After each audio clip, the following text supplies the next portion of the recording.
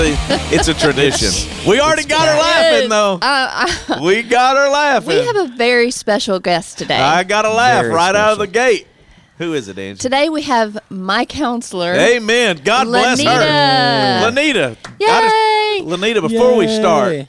I want to personally thank you for helping my wife because she is a new woman. She's in the process, obviously, of continuing her therapy. Yes. But I just personally thank you. So come on, give her a round of applause, Yay. Scott. Yes. Oh, yes. Sorry. Thank you. I did warn Lanita. She's very professional. I sent her. I said, if you Are we want to not watch, professional? No, we're in a horrible place. We're not professional at all. Yeah. So I sent her the link, and I was like, if you have time to look at it, here it is. Just want to warn you that my husband's very silly and likes to have a good time. And before we get into Lanita, because Lanita, we're thankful. I'm thankful you're here for Angie. Yes. I'm thankful for all that Clint Davis and his office has done for our church. But Yes. before we get into that, let's go back to our Spanish lesson. Oh, we have to make this one disclaimer. Because we started this last week, and you corrected me now because she's a Spanish. She has a degree in Spanish and a degree in biology. My minor's in Spanish. Okay, Yeah. so the last time we were here, you were just building me up, honey. I bless you because you know words are my love and I'm language. horrible at it. I am a horrible husband. But you I'm were working all at it. over it last time we were on air, and you were saying caballero chic. Scott, do you I remember that? Googled it. Did I not Google And it? it was wrong. No, but what was wrong? And he was so loud and expressive and excited. He kept saying caballero, and caballero means gentleman. So he was saying gentleman chic. And I was not even paying attention. So when I went back and listened, I was like, already. I was like, wait a minute, is vaquero chic? Vaquero chic. See, Because remember, she looked like a that's cowboy when cowboy. she came in here last As year. Yeah, per she had, you. yeah. She had So the it's fringe. Vaquero chic. Vaquero. He said fringe. Yeah, there my was no bad. So fringe you were included. cowboy chic. So I had to correct that for all of our bilingual people out there. That Yeah, are we didn't want them listening, to which think. You would be said no I was one. bilingual, and I'm like, well, you know what? We didn't even get that right. So that was multiple times. You are bilingual. I'm just saying we had it wrong multiple times. Yeah, on the but it's show. okay because you're getting back in the flow. Just to brag on you once again Yeah. before we move into Lydia, this is very important. Okay. You're helping tutor Danny. What did he get on his Spanish quiz? He made a 92. And he was not Wow. doing well. So Yeah. there you go. So I felt There really you good go. about it. I was like, Yeah. okay, All I I'm guess I trying to can be a say, tutor. I'm just Look celebrating at the you wins. conjugating them verbs. Yeah, no. All right, now Okay, let's so get into Lanita. Let's talk to Lanita for just a minute. Oh, so Lord. can you? She's Lanita, like, are you in this nervous place. because you're with this? No, I'm good. Good. All right, good. Because she should be nervous. I'm with a me here, social so- worker by trade, so I'm good. Oh, I'm, you I'm know, in good you've dealt with like crazy every people like me situation. before, so no problem. Okay, so just tell us a little bit about who you are. Like, tell us about your family, where you came from. I am Lanita Proctor. I'm originally from Texas, What part of Texas? Northeast Texas. Okay. You go to the end of the earth and you take a left, and that's where my hometown is. All right. Okay. I love Texas, so I'm down with that. Yeah, we do. And then I lived in New York, Manhattan for Interesting. 13 years, Wow. and then came back. Hold on. So let's go there. Hold on, Lanita, because this is like we're 13 starting years is a counseling right long now. time. So why did you move to New York, and what did you do in New York? I worked in investment banking in New York. Wow. See, this is why a podcast. Isn't it? Most people Investment don't banking? know it. Now, did y'all know this as I our knew counselor? because we just got to know Well, each that's other. what we're here to do. Well, I'm getting to. So That's a big jump. Yeah, so it's an interesting story. So like my undergrad is in business. I got my Okay. undergrad in business at A&M Commerce. okay. And then I left. I worked in Dallas for a little bit with JP Morgan, and then I went up to New York and worked with JP Morgan, and then I went to work for the Germans, Deutsche Bank, Wow. for many, many years. Deutsche. And then what's funny is like after 2008, when the financial crisis was happening, there were a lot of layoffs, and I was always able to have a job. But I started doing some volunteer work on the side with a local outreach veteran organization. That's cool. Because my dad's a Vietnam vet. Yeah, my And dad is too. Oh, Yeah, perfect. there you go. As is mine. We have 3 Hey. Vietnam vets. Yeah. There There you you go. go. go. And so I was volunteering, doing some marketing with them. And one day I was staying around with them. I was like, you guys seem like you really love your jobs. I was like, what do y'all do? And they're like, we're social workers. And I was like, oh, that's great. Man, I wish I could do that. And they, typical social worker response, Right. they were like, yes, you can. You can do Of that. course you can. And so I started applying to grad school. And my parents are much older. And so they were getting up in age. And so it was difficult to kind of fly back and forth. Right. And so came home, went to SFA, got my master's in social work, and married a Louisiana boy. There you go. That's where you went wrong right there. That's where you went very wrong. right. Or very right. Once I'm you a marry a Louisiana Louisiana boy, you ain't leaving. Yeah, that's it. You're stuck. It's like Sorry. Totally. So quicksand. sorry. Oh, it's That's okay. But fascinating. God kind of brought me here. Absolutely. And so, found Clint shortly out thereafter. He was an Army veteran and he was doing counseling. I was like, you are my spirit animal. Right. That is awesome. And so the rest is history. And here we are. So 13 Here we years, are. though, in investment banking in New York City. Do you have any funny, unusual, weird story about New York? Because, Angie, Rebecca lived in New York, My too. sister, my younger Did you sister, know lived that? there Her for a sister little lived while. in New York? I think we you might have mentioned that, it. yeah. As counselors, we need to go through this. I'm making Okay. sure as we continue this therapy. Scott, you like that? I do. I like that. I think the funniest thing is when I got up there, I was so hungry for biscuits and gravy. Ooh. And I looked Amen. everywhere. And you would think the foodie capital of the world Mm. would have biscuits and gravy, but they didn't have like the kind of biscuits and What gravy you we have wanted. down here. And like they kind of faked it, and it was just like, still haven't quite found it. You Hey, got where- to go to the South for that. Yeah. Hey, I where- don't think anybody knows how to do that. Where with us. were we that we saw that one restaurant that was just biscuits and gravy? Remember we were leaving? Well, I just remember we were driving down and they were lined out the door. Wasn't it in downtown Dallas, right there by Deep Ellum? And it was Probably. like biscuits. Maybe and they so. created a restaurant. And I was like, Yeah. you get in other parts of the Successful. world, that's going to be very successful. Yeah. Because, man, that's some good stuff. So you're a good Southern girl. You got it. Yeah, she definitely is. Texas, now Louisiana. Now tell us about your husband real fast. What's he do? He is in the Army, of course. There you go.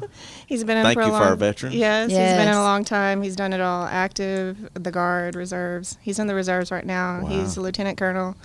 Oh, he big, man. He been his- on up. He's been there a long time. His side gig is he works for AT&T. So he My dad did as well. okay. Isn't that it? He was Air Force, though. My dad was Air Force.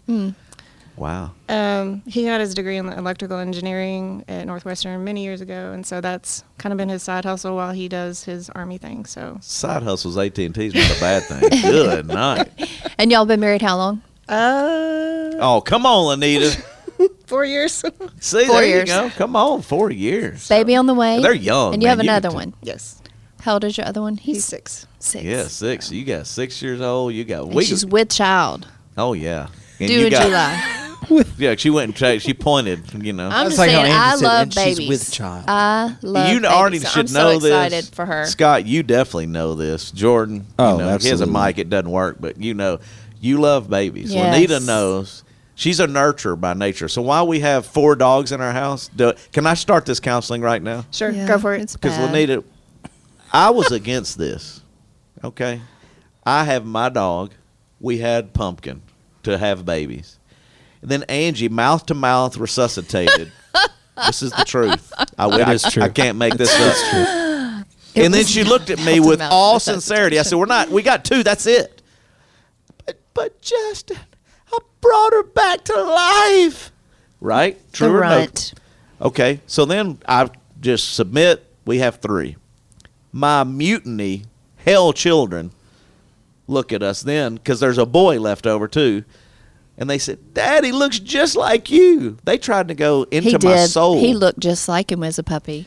They went into my soul. So we have 4 dogs. I'll be calling you next week.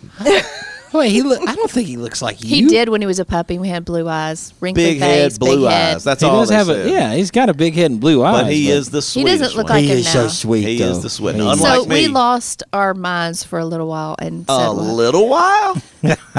We still have lost we our minds. still have because Yeah. nothing stays clean. No. No. Now all you It's need is a futile. donkey. No, we're not I want going a baby into that. donkey one day, but we're not Lanita, going into that. Please Let's- continue to work. I will pay you extra on the side to get her off the donkey thing. Because she is wanting this donkey, and you're not I getting want a like donkey. a little baby donkey one day. Julie No. wants a donkey as well. Okay, Lanita, let's get Okay. into what we're here to talk about, because I do not want to get sidetracked. So with- you've been a counselor now for how long? I got my master's in 17, and I've been working since then. So about Okay. 4 years. And you really specialize, correct me, what is your specialty? So primarily trauma. That's what really got me into grad school. So all of my research was on veterans and trauma and whatnot. And so primarily it's going to be like trauma and then also sex addiction. I'm trained in that. And then also EMDR. Okay, so let me go through both real fast, and then because we're going to get into yours, but this in case somebody's listening, and we've worked with Clint for a long time now, been a long time friend, helped out a lot of our staff, a lot of the people that go to our church. When you have sex addiction and trauma, when you talk about sex addiction, men and women going through this counseling with you, or do you focus primarily on men? How does that work if somebody, because I know we have some support groups even in our church. If somebody's listening, it's not as unusual as you may think. Give them a little bit of information on that before we spend the majority of our time on trauma. On sex addiction? Yes. Yeah. Because a lot of people don't really understand, and there's kind of these, misnomers about it. And It's like an addiction, like almost any other addiction, but it's specifically where there's any kind of preoccupation, obsession, or compulsion with any type of problematic sexual behavior. So that could be porn, swinging, multiple affairs, acting out, emotional affairs, love addiction, that's a thing too. okay, so in that's what I said. Men and women can Men and come- women both, yeah. Okay. And do you counsel both? I counsel both. Good. That's Yeah. good. The only reason I say that, if somebody's knowing, Lanita's another person you could call. We can help you out to try to figure that out. And then I went us apart this past week. Our life group moved so that the sex addiction group could be in the office this week. And so I'm just always encouraged when people are taking steps to get better. And then to know that you have someone like Lanita who's Oh willing my to help gosh, is like a yes. huge thing. And in Clint Davis' office, how many counselors are specialized in sex addiction? We got Clint, Ross. We have some pastoral sex addiction Okay. counselors. That's Andy. And then Hasim. I believe Hasim and Natasha were working on their certified sex addiction thing as well. So you got 3 or 4 or 5. And That's then awesome. me, and then there's Whitney in the community as Yeah. well. But we've all kind of done that Yeah. same training program. See, there you go. I'm trying to educate Yeah. Angie. Somebody's Okay. listening, they got to know. So That's then good your one. other Good question. I Any oth- learned about love addiction. I didn't even know there was an addiction. That's the thing. Yeah, we can't get into that because Scott. I'm not wanting to get in. I just said I didn't know it was a thing. No, I'm saying that me and you are unfortunately we're ADD. We would probably chase every Oh yeah, rabbit down the Yeah. road. Well, But- we have somebody here who's really knowledgeable, so Yes, it's easy it's to true. want to ask her Yes. everything. And so then now trauma is your other specialty. So this is why you got involved with my beautiful wife, my Yeah. sweet esposa, mi chica.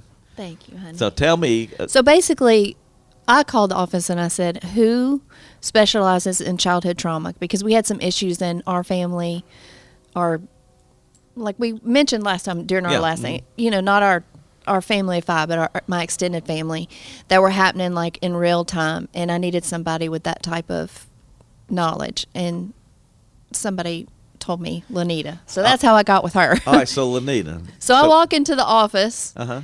and I just said, "Hey, Lanita, I'm Angie, and I'm fine, but my family's really messed up. So can you help me?" All right, the reason I wanted to stop right there is define trauma.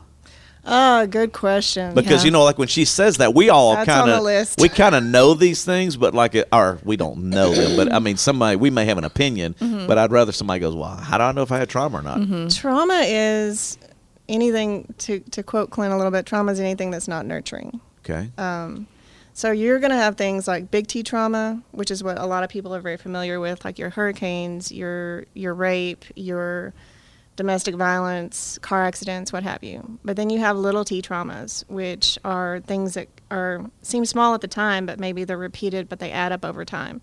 So you could have a bunch of little T traumas, like, say, for example, you're getting, maybe you get a message as a child, I'm not important or I'm not good enough. And then you get the same message maybe in your school or your church or your community, and that just kind of adds up over time to be a big T trauma. But your post-traumatic stress disorder, which a lot of people associate with trauma, is technically a single event. But you also have complex PTSD, which can be like a bunch of multiple events. So say like you're a prisoner of war over time. Right.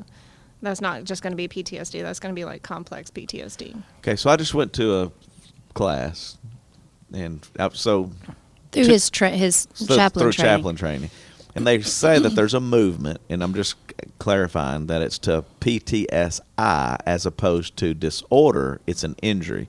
Now the reason this is interesting to me, and the reason I'm asking is post-traumatic stress injury, because people, I guess, and this is why I'm asking, I don't understand this. Disorder kind of throws people off, but when you feel like it was an injury, particularly in the military, it's not like you have a disorder. I mean, you were injured, and an injury has a different connotation or a different outlook by the community, as opposed to like he has a or she has a disorder. Does that make any sense? Yeah, Is that kind of what's going on, or absolutely.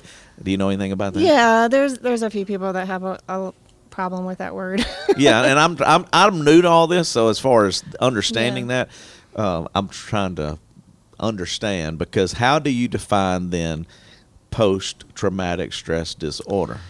So it's basically when you go through a situation and you start having symptoms of, it could be flashbacks, nightmares, emotional detachment, intrusive thoughts, and they don't go away. Sometimes they do go away. Right. I have seen it go away with a few clients, but sometimes they stick around for a really, really long time.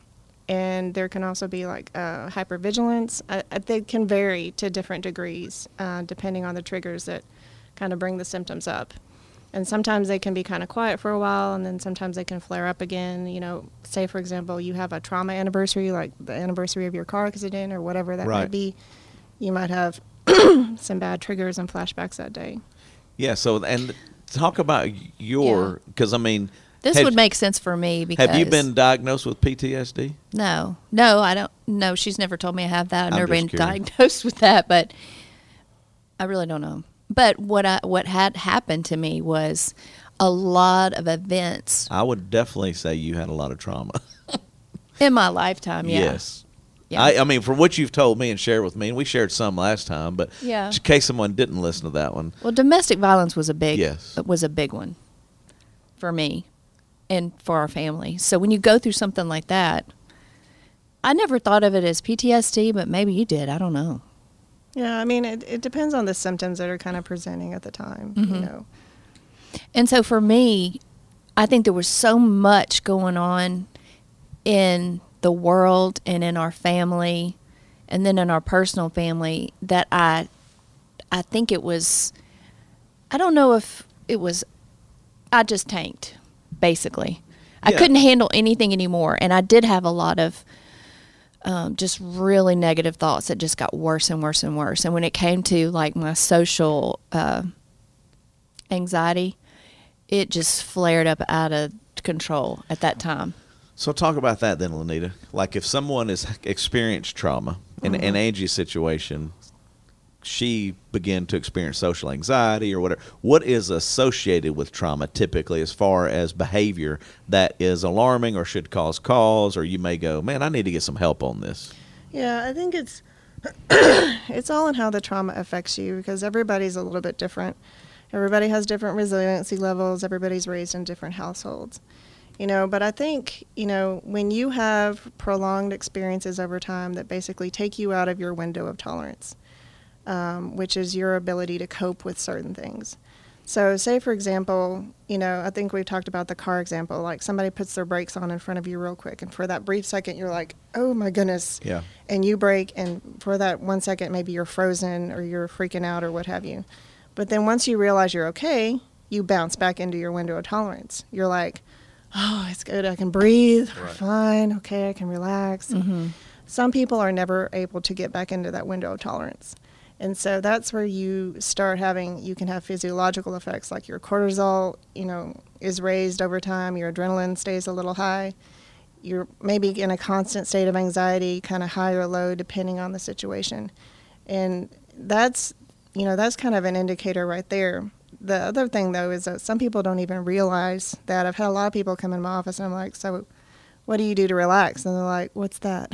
Right. I've never relaxed. Yeah. Well, the reason I bring it up is because, like, you knew some family situations basically, correct me if I'm wrong, Angie, Yeah, I'm pushed just, you to the place where you were like, I got to do something about this because I'm not right. I'm throwed. That's my definition. Throwed is off.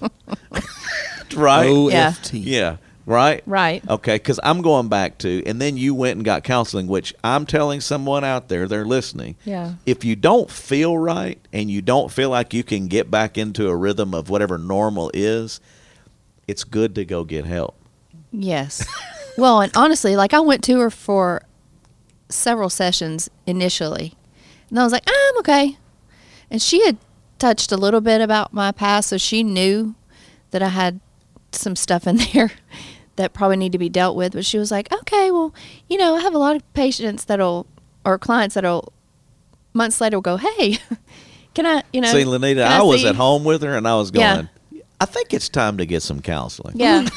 But I guess I had jumped back in my level of tolerance or whatever. And then But I could tell you months weren't. later, yeah. But I mean, she felt she was. Yeah. But as a partner for 23 years, I'm looking at her going, honey, I don't know that you're doing so well. Yeah. Which that's why I admired you, because you received that. Some people are like, I ain't going to, don't tell me that. I'm not going to do that. Where, you got to have somebody to be honest with you, whether that's in the workplace, which Scott, we could go there with you if you'd like. Sure. But it's very similar. Scott was going through stuff, and we were going, hey, bro, I don't think you're straight. I think you need to go. I wasn't.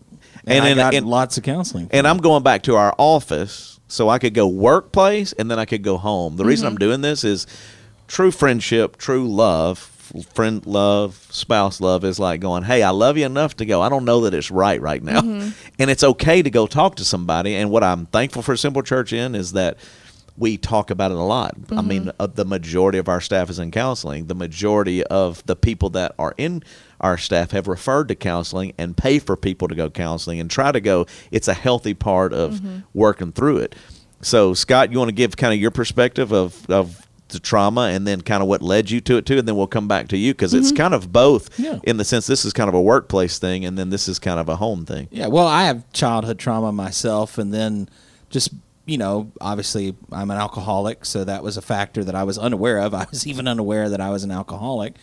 And then once stopping all that, obviously I had kind of a mental breakdown. And then, luckily I work in a great work environment. And plus, too, with the relationships that I've built up over the years, it's like, hey, you're not yourself. And so then I went to counseling and got EDMR therapy, and yeah, it's just a benefit because it helps me feel normal. But the other side of that is through that counseling, I know when I am off and when I need to go back or get kind of like a tune-up. Yeah, like a tune-up. Yeah. Because then you learn all the techniques. But plus, too, the other side of it is like I have depression and I have deep depression. But through counseling, it's given me the tools that I don't go to that dark place anymore. I still have depression, and I still have days that it's not good, but I don't ever go to the super dark place anymore. I'm able to have the tools and the skills. And, of course, it took years of counseling. Like, it wasn't just I went a couple of times. It was like, yay. Right. Yeah, no, I mean, it was years and years and years of therapy and putting the work in on my end as well, to help, to learn not to go to that place anymore. Yeah. Well, I will say I had never really, my sister who's passed away now struggled since she was young, preteen, teenage years with depression. And I watched her walk through that and never really understood. I remember one time distinctly driving in the car with her. I was in the back seat. She was driving in the front seat. And she just started bawling in the back seat for no reason. I mean, there wasn't even any talking going on, and she was just in a really dark part of depression, and she was treated, I think, somewhat for it later, but I didn't really understand it. I mean, I had empathy for her for it, but when I walked through this past year, I experienced it for the first time. I had so much anxiety that my heart rate was even disrupted, and then just a feeling of like deep sadness. And I think I told you when I came in, I told them I came in to see you. I said, I'm just empty. Like, I have nothing left in me. And that was the first time I really had experienced that. And for me, I'm thankful for it now because I have a new understanding or new appreciation or empathy for those who are suffering with depression, because it's almost like if somebody says, "Oh, it's okay, just get better. It's a beautiful day." Think of all the good things in your life. It's like, yeah, I know, but it's almost hurtful to hear that because you're in such a dark place and you don't want to be in that dark place, but you can't get out. All right, so Lanita, now you're the expert. Talk about that. Well, I think those are two really great examples. I mean, it's not character, it's chemistry, right? I mean, there's so much going on with us in our brain, body, mind, spirit, that add to that. And yeah, I mean, it's for those suffering that, don't know how to get out of that hole. I mean, you don't have to suffer, Yeah. So I called Lenina and I said, get me on your schedule, because Ed had been a while since I'd seen her. I was like, let's get me every other week, because I'm serious now. Let's go on the deep dive. So she said, come on. And she said, you want to do some EMDR? And we had talked about it before, maybe even done a session or two. But she said, let's do it. So can you tell us what EMDR is and how that helps in trauma cases? Yeah. If there's another reason why you use it, just if you let us know. Sure. Okay, it's kind of an interesting story about how EMDR came about. It stands for Eye Movement Desensitization Reprocessing, which is EMDR, Right. which is a fancy way of saying we can reprocess traumatic memories. Okay. And so basically, the lady that discovered this was several years ago, and something had happened. I'm not sure what, but she was really distraught. I think she went to a park and she was walking around trying to collect her thoughts and just wrap her head around whatever it was that had just hit her. And she realized her eyes were moving back and forth, left and right. And that strangely, she felt a little bit better. And she was like, this is kind of strange. I just found out ... but I'm doing this weird thing and I feel a little bit better. And so she was very academic at the time. I think she was a teacher in Brooklyn and she was working on a bunch of PhDs. She's highly intelligent. And so she started looking into it, and she started looking into REM sleep cycles, because that's what we do every night with our eyes when we lay down and we get into a deep sleep. And she realized that that's kind of a way that we process the day. Like if you've ever had any weird dreams, you wake up and you're like, what was that about? Sure. It was probably your brain trying to work through and process some of the stuff, from the day. And so she started doing research, and that's how she kind of stumbled upon this type of treatment. She started working with single sexual assault survivors. She started working with Vietnam vets. The interesting thing about the Vietnam vets is that she noticed they were getting a lot of REM sleep, yet they still weren't able to work through a lot of their experiences. And so what she started doing was, being an academic and a researcher, she just started waving her fingers in front of their eyes and working on processing some memories, and it worked. It was super helpful. Fascinating. It is. So what does it do to the brain? I got questions, but I'll go ahead. Let's go with that one. I'll come back. Well, because I know you want to know that. It's okay. Okay, so it's eye movement, but it does what? Okay. So before I jump into that, I want to kind of lay a little foundation here so it'll make a little bit more sense. For years we've talked about talk therapy. Just talk it out. Just talk it out. You'll be fine. And for some people that works great, but Right. for a lot of people it doesn't. And this is where EMDR becomes very super helpful in that sense, because if you look at trauma in the brain, and I'm going to hold up my fist here so y'all can kind of have a visual Okay. Okay. of the brain. This is That's your about the size of Scott's right there. Maybe a little smaller. Juanita's a small woman, so her hand is small. That's a joke. I'm only joking, Just filling Scott. on Sorry. in the Yeah, listeners. go ahead. So this is the front part of your brain right here. This is your thinking brain, your reasoning brain. And this is the part of the brain they're trying to use when they're doing talk therapy. However, when you have a traumatic experience, and I'm going to go with like a car accident example, kind of those big T traumas Sure. for now. But like I said before, you don't forget about those little T traumas that add up. But if you go down to the brainstem and you get back here, there's a little gland back here called your amygdala, and that's where the sensory pieces of your trauma are stored. So if you've been in that car accident, like the sights, the smells, the sounds, all of that gets stored back here. And basically, when you have a car accident, your whole body is shifting into a different physiological state. It's not I'm calm and peaceful. It's fight, flight, or freeze. Yeah. And so these sensory pieces get stored as fragments. And so the next time you hear a car backfire, or you smell gasoline or exhaust, your brain is going to go right here, Sure. and this thing's going to light up like a Roman candle, and your whole brain and body is going to be like, oh, I've been here before, get ready. And you cannot access this front part of your brain. It shuts down. And so that's why that top-down approach doesn't work very well. what EMDR does is it helps you go right back here to this stuff, the sensory pieces, which is actually kind of where the emotional significance of the event is held. And it helps you begin to pull that out and process that, if any of that makes sense. Yeah, It does. I was just going to go back to, this is interesting. I didn't even tell you this, I don't think, because we've had so much going on. So we go to our chaplain training in Frisco. Where I really appreciated the two trainers is they both had gone through trauma. Okay, so they were very strong proponents of EMDR. They were also proponents of helping chaplains understand, like these are all about 40 people from all over the U.S., and they're kind of coming in and working through all this.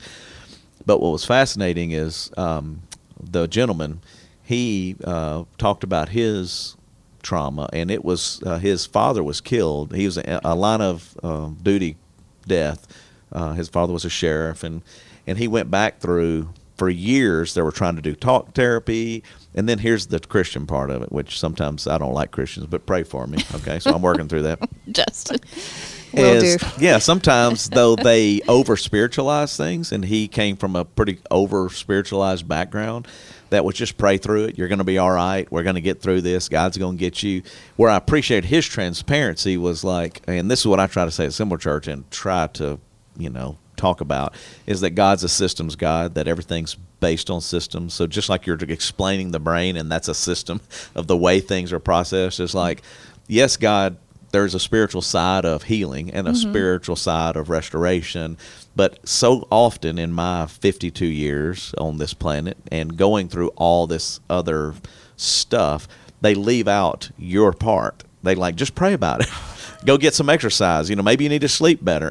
And true, those are two components. That'd be the physical side and the spiritual side. But the psychological or the emotional or the, all of that gets left out. So that's why I'm so fascinated by it, because there are systems in place that they've learned that God's not against, that once we've figured that out and worked through those things, that it's a way to get better. And this guy was a great example. His wife was a great example. And he was trying to explain it to all those chaplains because they were from a spiritual background, most of the people in the room.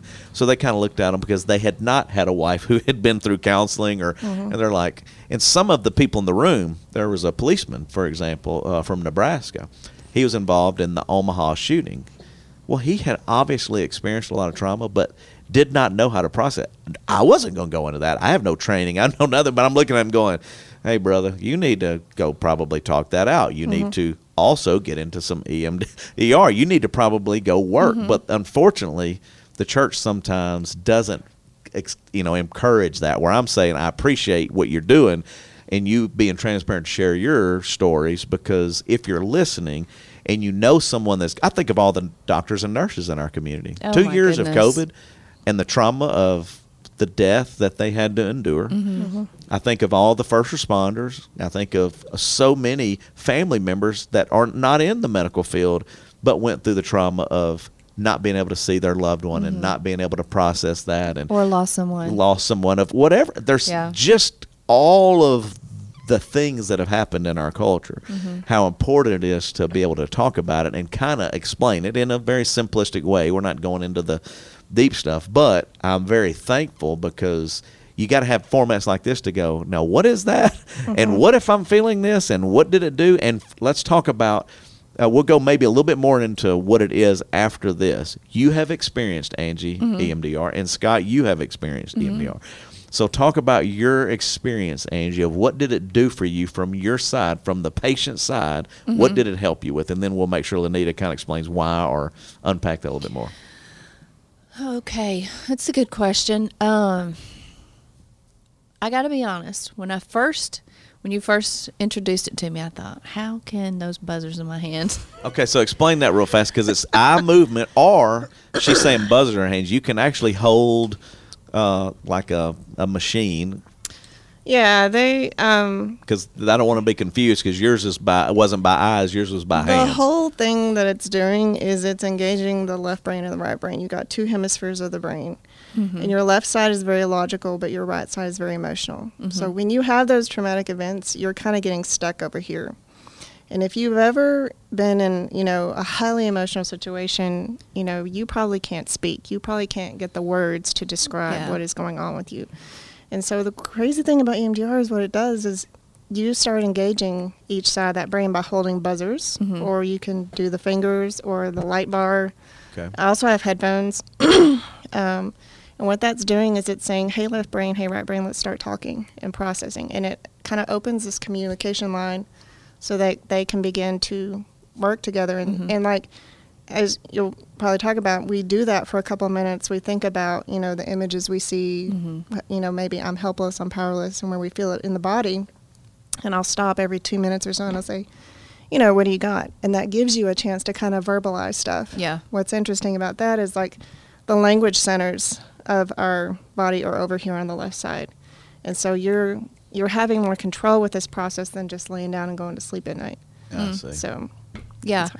So when we first, okay, we're going to do it, I was like, okay, so. Because it sounds a little weird. It does sound a little weird. It's like, okay, I mean, if you I got don't a know buzzer in anything- one hand and the other. But then the logical side of me is like, okay, well, I know science. And so I recognize that it's going to activate both sides of my brain.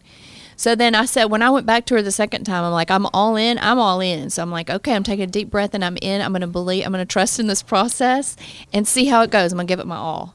And so then I just really try to dig deep. And as she would guide the memory of, like she asked me, which memory do you want to work on? And it's a traumatic memory. It's a traumatic that memory. you're going back to. And we've worked on several, but she said, you start with maybe one that's smaller, less like a smaller T, like she was mentioning, and you visualize that memory in detail, as traumatic as it may be to recall, and she'll kind of walk you through it a little bit, and the whole time your hands are buzzing. And then you just kind of close your eyes and think it through, and then at the end of the 2-minute time, she'll say, okay, how are you feeling? Like, where are you feeling at? And then we'll go again. And it's just kind of making you look through that whole memory. And for me, I feel like in one of the exercises when we did, it's like I held one thought in one and one in the other. Mm-hmm. And for me, that was a really good one for me because I felt empowered again from a memory that I felt very weak and unempowered, powerless. At the end of the process, I had this relief in my chest and like I felt empowered. All right, so Lanita, before it goes on, because she's kind of vague. I don't know if you want to tell. I don't want to talk. Yeah, that's what I'm saying. Is if you have this event, yeah, and she's saying she's relieved, what happens to relieve the release? Is it the questions you're asking that you're getting them to think about that differently, and they were unable to think about that differently? It's the bilateral stimulation. So what you're doing is, you like I said, you can't do this top-down approach. You have to do this bottom-up approach.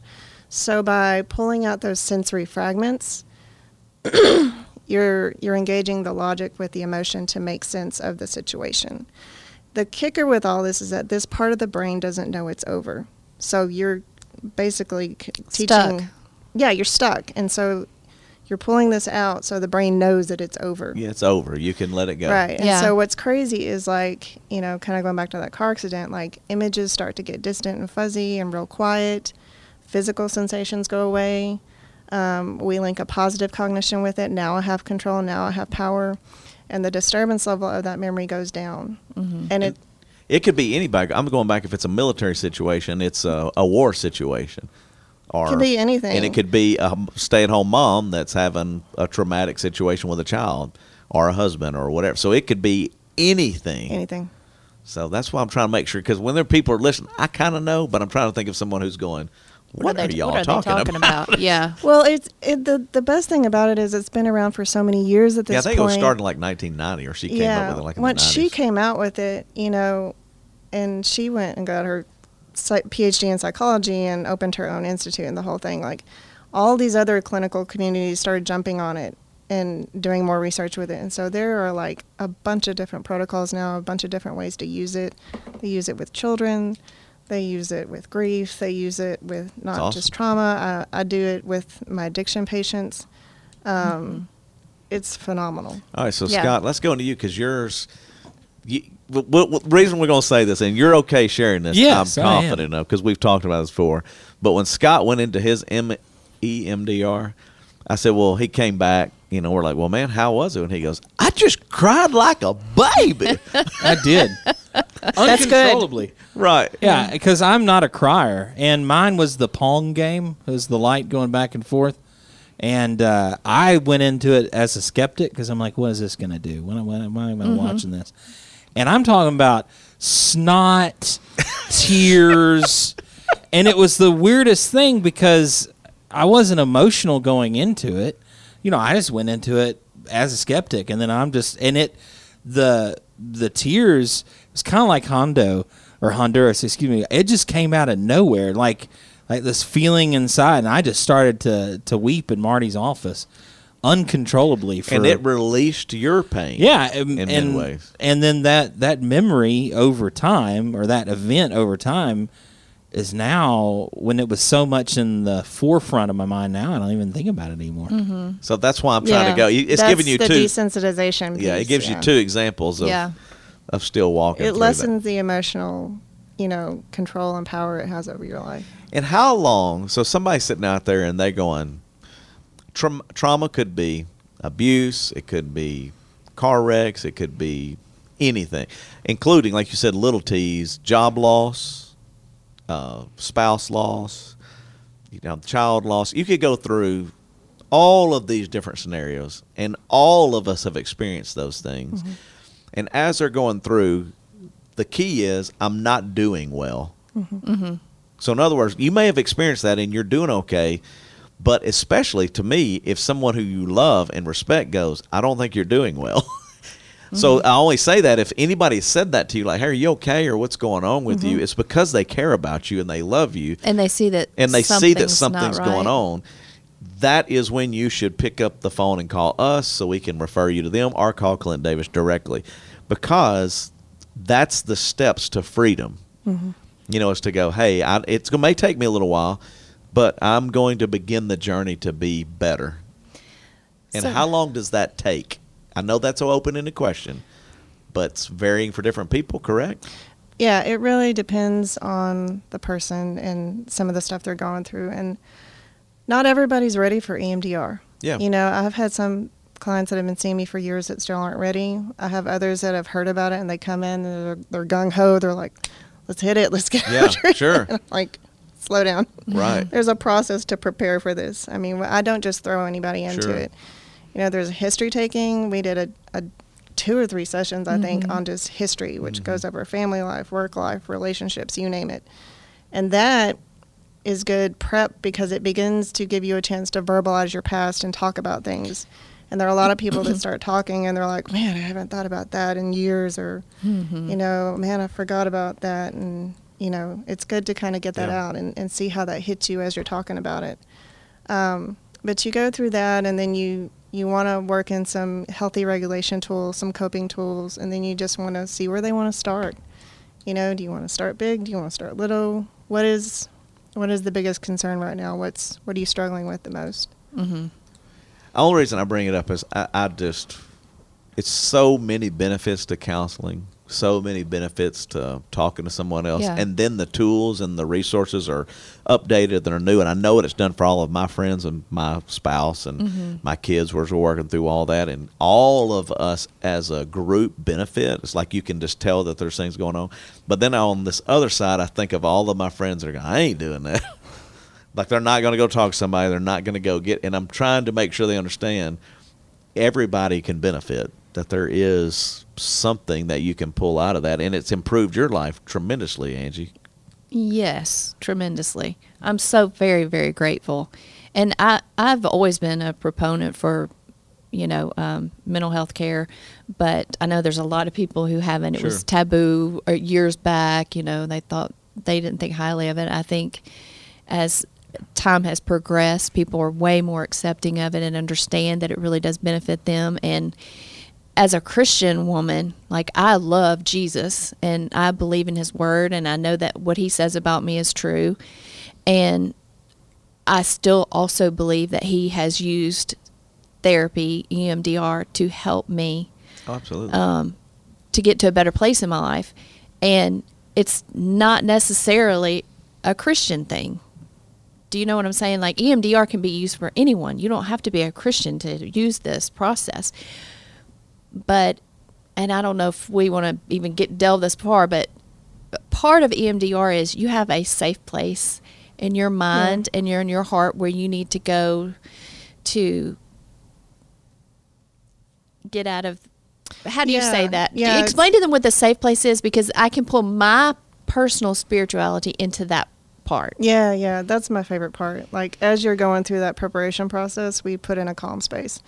And a calm space is any place you've been that feels very peaceful, calm, and relaxing.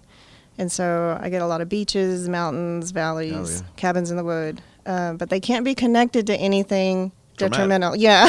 So, like, if it's a family vacation but crazy Uncle Eddie was tormenting me, it's not going to work. Sure. If it's grandma's lap but she's deceased, that's not going to work. Right. It's going to bring up grief. It has to be pristine. And so it's a place we lock in with the bilateral stimulation, and we give it a cue word. So when you say the word beach or mountain, you can kind of feel this shift. Yeah. Mm-hmm. And so for me, I'll just typically transparent on the show. I can't tell you how many sweet texts I got from people thanking me for being so transparent and open and vulnerable. I'm like, okay. But if it helps somebody, helps somebody. So anyway, my safe word was peace. I was experiencing a lot of anxiety, and peace is a really good word for me. And my safe place was, and y'all are going to, I know this sounds cheesy. With your husband with the dogs? Oh, no, that's trauma. My bad. My safe place was at the feet of Jesus. It was, for me, that is the most safe and best place that I could possibly be with. Now you know I love her. See, she just like.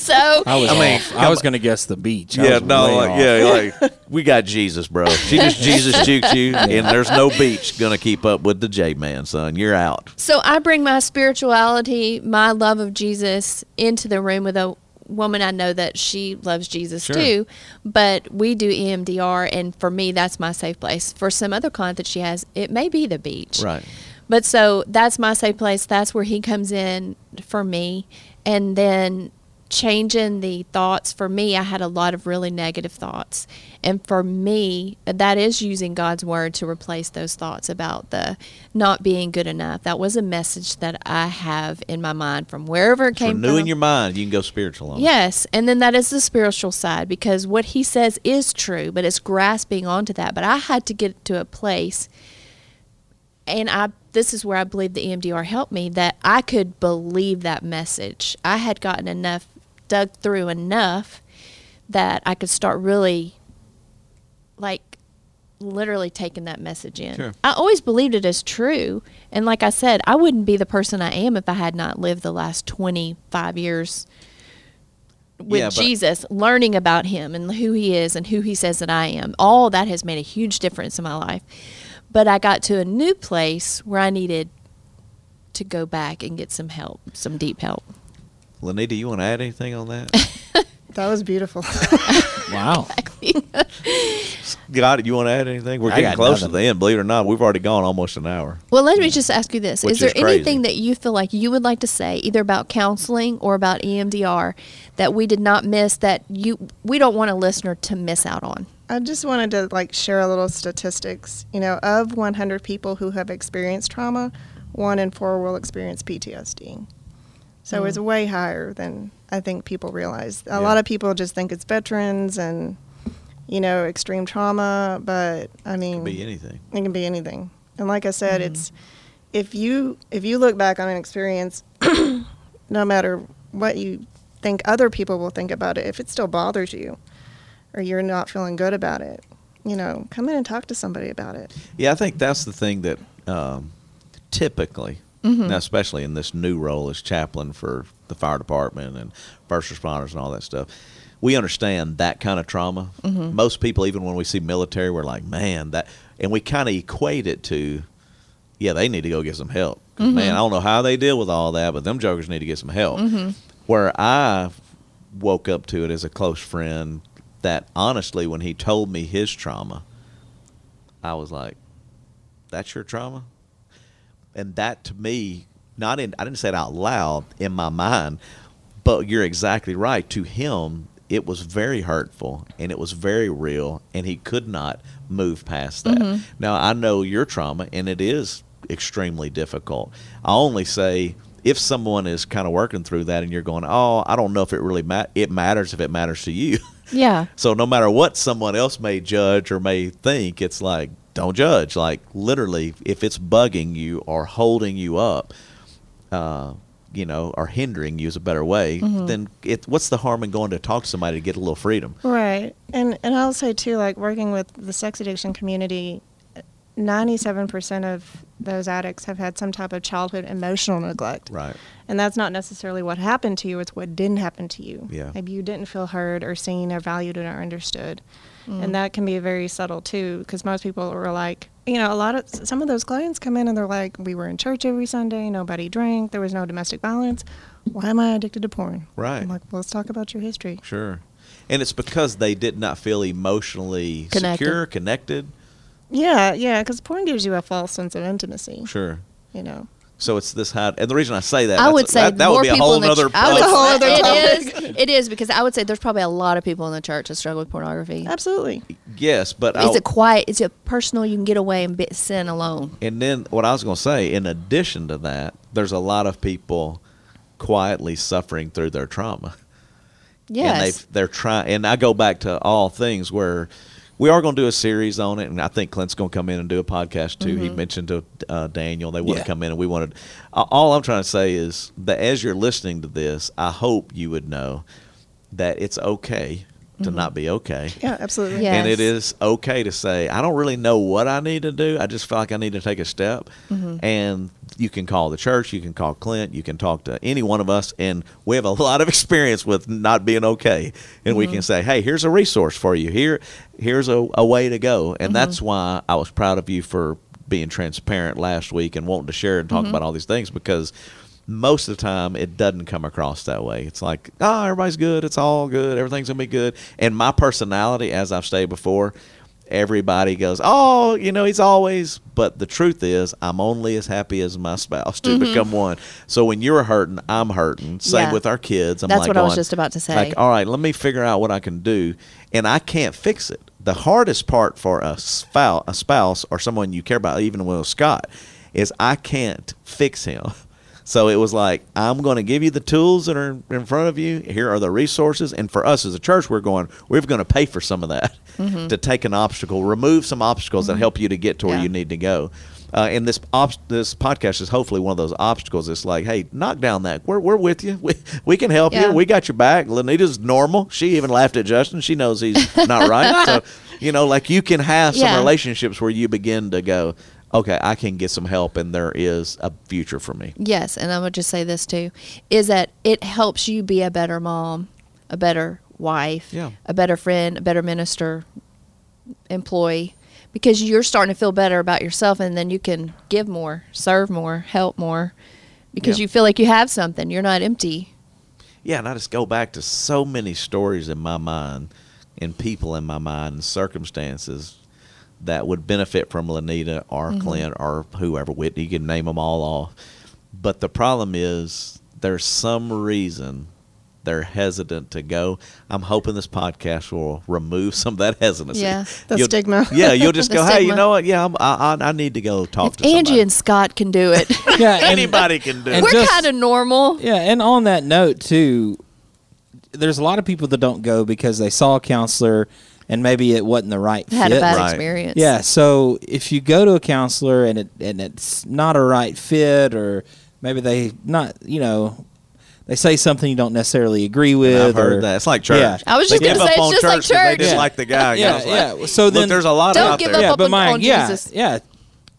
go to another counselor. Go to find somebody that fits you, Mm-hmm. because I've seen a lot of counselors in my life, and not all were great. Yeah. But luckily I've had many that were very good. So just continue to find somebody that fits you. Yeah. And also that fits your needs. Like if you have PTSD, then you need to talk to somebody that has experience with that. You don't have PTSD and go see a family counselor, because that counselor can only help so much. You need to see somebody with the specific area in which you're struggling with. That's good. Yeah, I definitely second that, because you wouldn't go to your dentist for chemo, right? Right. So That's that's why, good. like, sex addiction, for example, there's so much training that goes into that. Sure, yeah. You know, it's critical to see somebody that's specialized in that. Yeah. Also, trauma-informed care. That's another buzzword out there, and that says not what's wrong with you, but what happened to you. Yeah, that's. And That so- there is a book. And I think yeah, that's why, there is a book. There is a book I think that that's why Lenita they- told me about. That's that- called "What Happened to You." It's by Oprah and someone else. Dr. Perry. Yeah. It really is Dr. a good Bruce book Perry. to listen to. It gives you an idea of what is happening in culture I too. think that's why this couple was so adamant on injury as opposed to disorder. It happened to me. I That's was why. injured. It's the same And thing. so they were personal on that. Like, don't call it this. I mean, it might be a disorder, but like I was injured, and I had no choice in that. Right. Like, it's You were like, hurt. yeah, I was hurt, and I'm gonna deal with that. And they're and 70, who hasn't been hurt? and they were in their 70s. Everybody. Where I give them credit, in their 70s went to get it help. Yeah. Like not Because you know, don't I mean, hear I was that like, that often. No, Not that age bracket. No, and they were very transparent and helpful on that. So, come on, let's give it up for Thank Lenita. you, Lenita. Lenita Thank you risked for it all. coming in. Lenita, you risked it all to come into the gauntlet did. of the backstage with the Simple Church. You know, God, it's not that. it's bad. kind of bad. Do you Yeah. feel like we did okay? Y'all did fantastic. Well, did we cover Do you everything feel like we needed to you cover? got all your words out, Lenita? Because You got a long I- we can list. come I back. mean, we could always do a how much We time could you do a got? follow up to the follow up. We'll do a A part follow up. 2. Yeah, because we try to keep This would it- be actually that would be part 3 because this is part 2. Yeah. Oh, yeah. See, well, I just want to say thank you. I'm proud of you, Angie. I love you. Thank you, Justin. for Lenita, being I'm very supportive. thankful for you. Thank you for helping our Yes, I'm family. thankful Thank too. you guys thanks for doing coming this. Yes, you are the best. Yeah, thanks for coming in. She risked it, son. She risked Man, that girl, you know she's married to somebody in the Army. She came in ready. She's son. tough. She's from a family. Takes a lot to that. throw me. If you worked in New York, you can handle us. That's Pretty for much. sure. Manhattan, that ain't no picnic. Yeah. All right, we love you. Thank Till next y'all. time. Thank y'all. Peace. Peace.